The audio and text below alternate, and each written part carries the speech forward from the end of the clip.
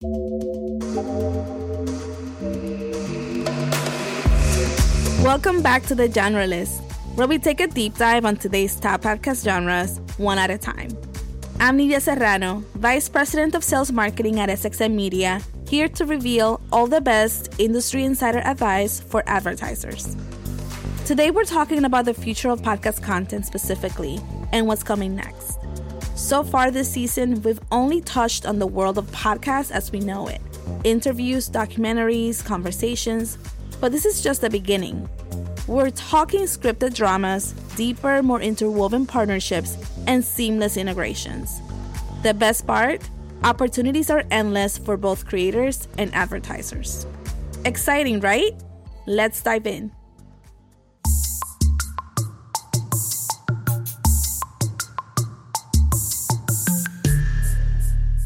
So who's doing the good work of combining audio and fiction?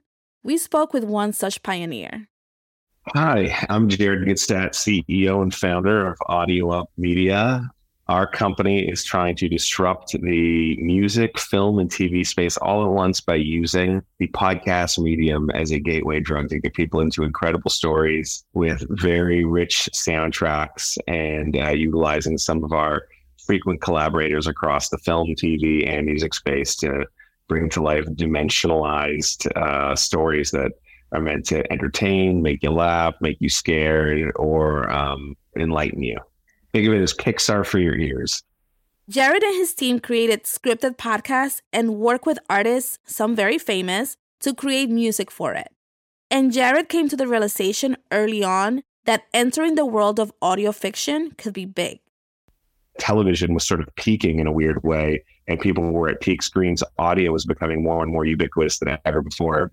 I saw the value of catalogs on the DSPs, the value of music in all these platforms like Pandora and SiriusXM. And one of the biggest things that I started to recognize was that podcasts had an opportunity to become almost more important than television or become the internet of audio. And I basically took the ability of music first entertainment and started to write scripts around it. Aside from just really wanting to make music and tell stories, the margins in that moment brought us to 75% margins on the project to date. So we spent about $200,000 making a record and a podcast. Sometimes that goes up, sometimes that goes down, depending on who we're working with. And I said, that's a good business. And that's really the origin of Audio Up. Our ability to cut through the noise and grab earned and paid media into a cohesive strategy really is the secret sauce. We rarely work on something that doesn't get awareness in some way, shape, or form. Audio Up has linked huge celebrities and musicians across every genre with all kinds of brands for their podcast and audio fiction pieces. But the question remains, what's coming next? I believe that the strategy is going to shift from podcast 1.0, which is all the stuff that we know and love, like news and reportage and documentary and true crime, and moving into a world where it's a data-driven discovery for in the world of Netflix, Discovery, Disney Plus. We're hitting that, it's being able to read the tea leaves with unscripted television. We're trying to basically be first in premium scripted at scale. And, there's going to be a lot of people trying to figure out, whether or not the model is sustainable with scripted. I think in order for it to be valuable, we have to have a lot of it.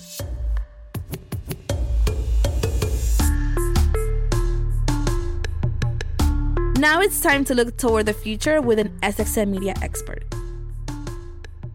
I'm Taylor Palmer. I am the Associate Director of the Creative Services team over here for Studio Resonate. And essentially what I do is I oversee branded projects for podcasters. So anything that's a little bit more integrated, a little bit higher touch than a host-read campaign, that's really where me and my team get involved. It's important for us to remember where we started before we think about where we're going. Taylor explains.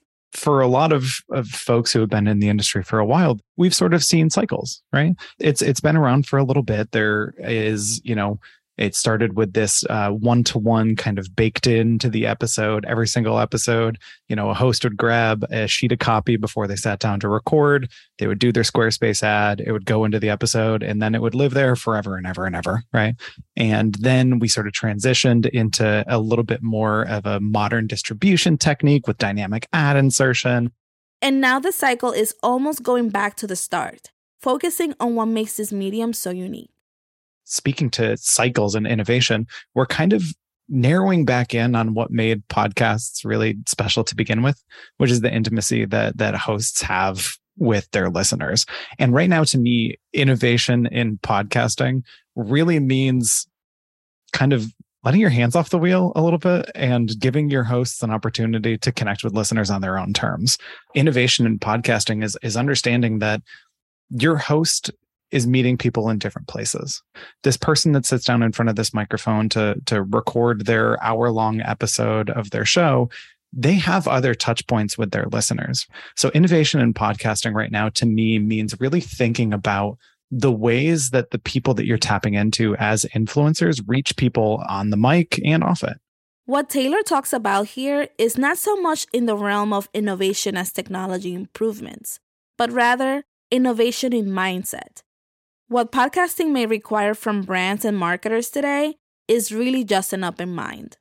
It's like innovation isn't necessarily how the podcast is delivered to you or how the audio is delivered to you. It's how you're thinking about tapping into it. Like, I think that, calling it a mindset is a really cool way to think about it. You really are asking somebody to take the bits and pieces about what they really understand about multi-channel marketing and figure out what is that red thread? What's the creative through line that exists in the Instagram, in the YouTube, in podcast, in however else this person touches base with their fans. Because if you can create a sort of holistic connection there, if you can find something that really connects your brand to that host, then you can really optimize by channel. And that connection that hosts have with their listeners is crucial to understand and work with if marketers want to connect with different audiences.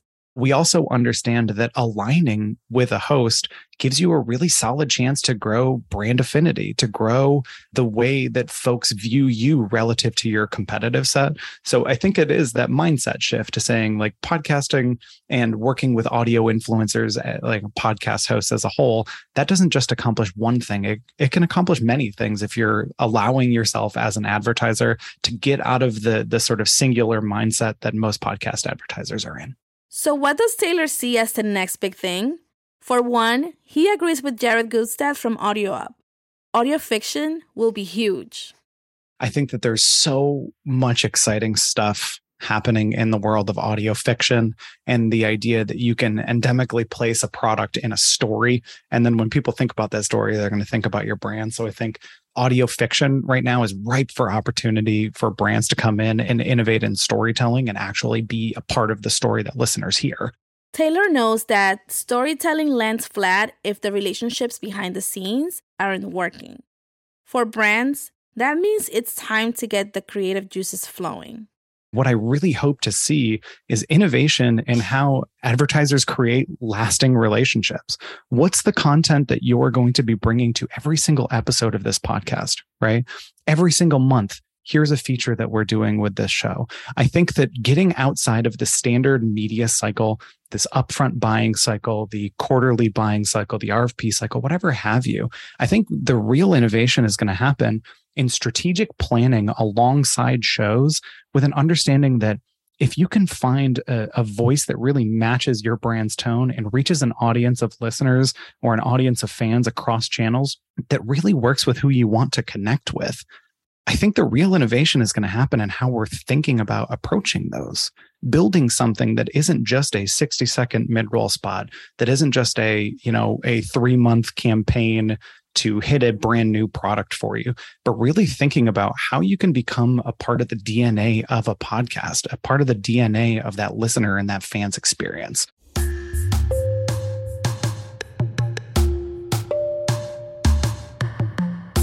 Now let's take everything Taylor was just talking about and see it in practice from a major brand. My name is Brian Choi. I'm the Senior Director for Consumer Marketing for the Home Entertainment Division at Samsung.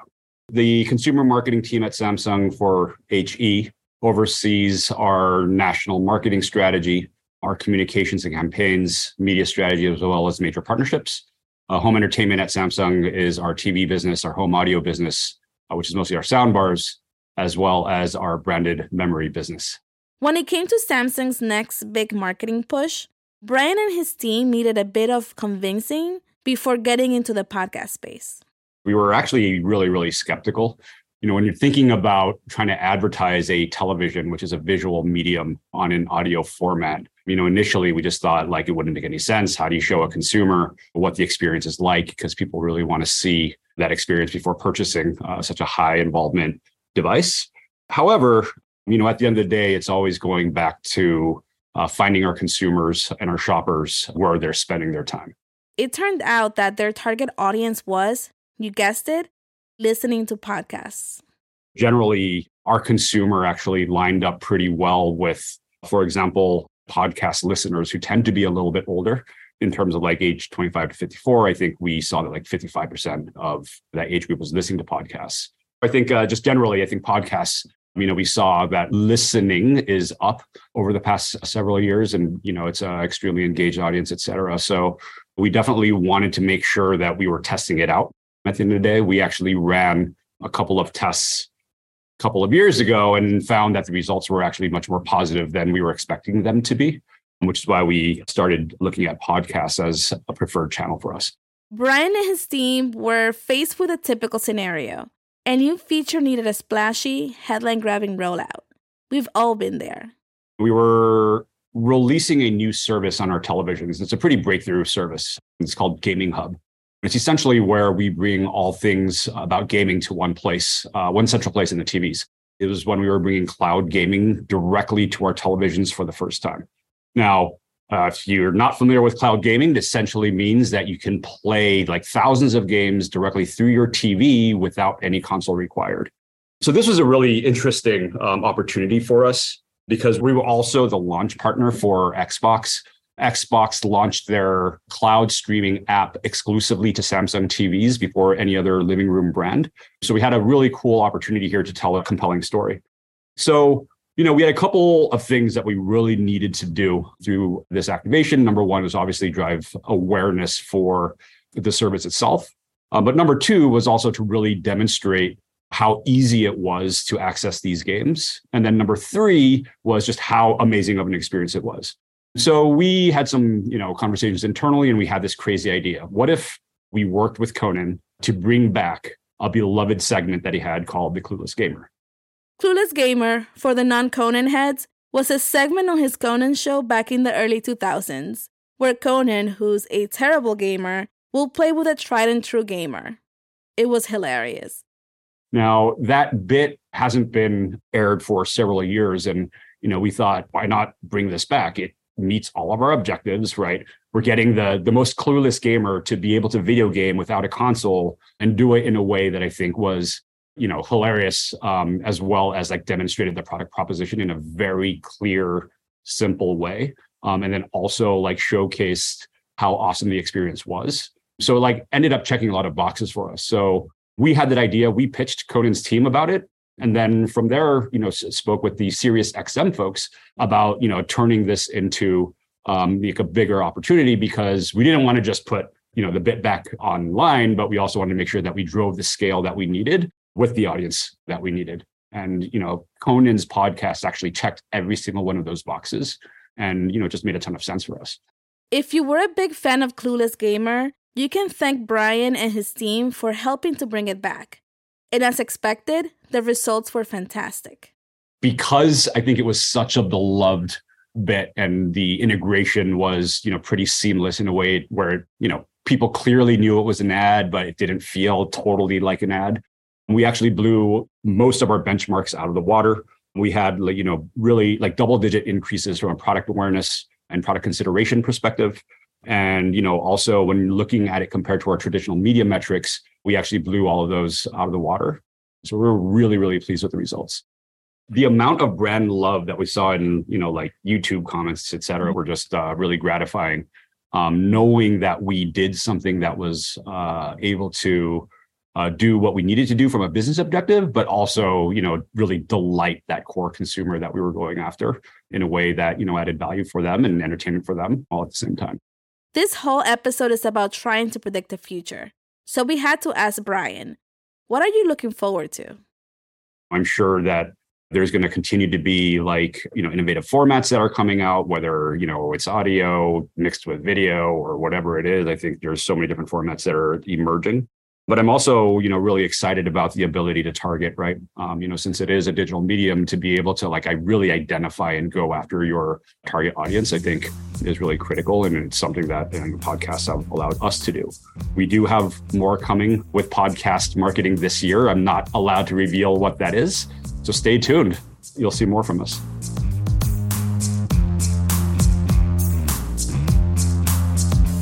Whether it's finding fresh ways to bring creative ideas to podcasting or creating smart and thoughtful partnerships between brands and hosts, the future of podcast marketing and advertising is alive and well.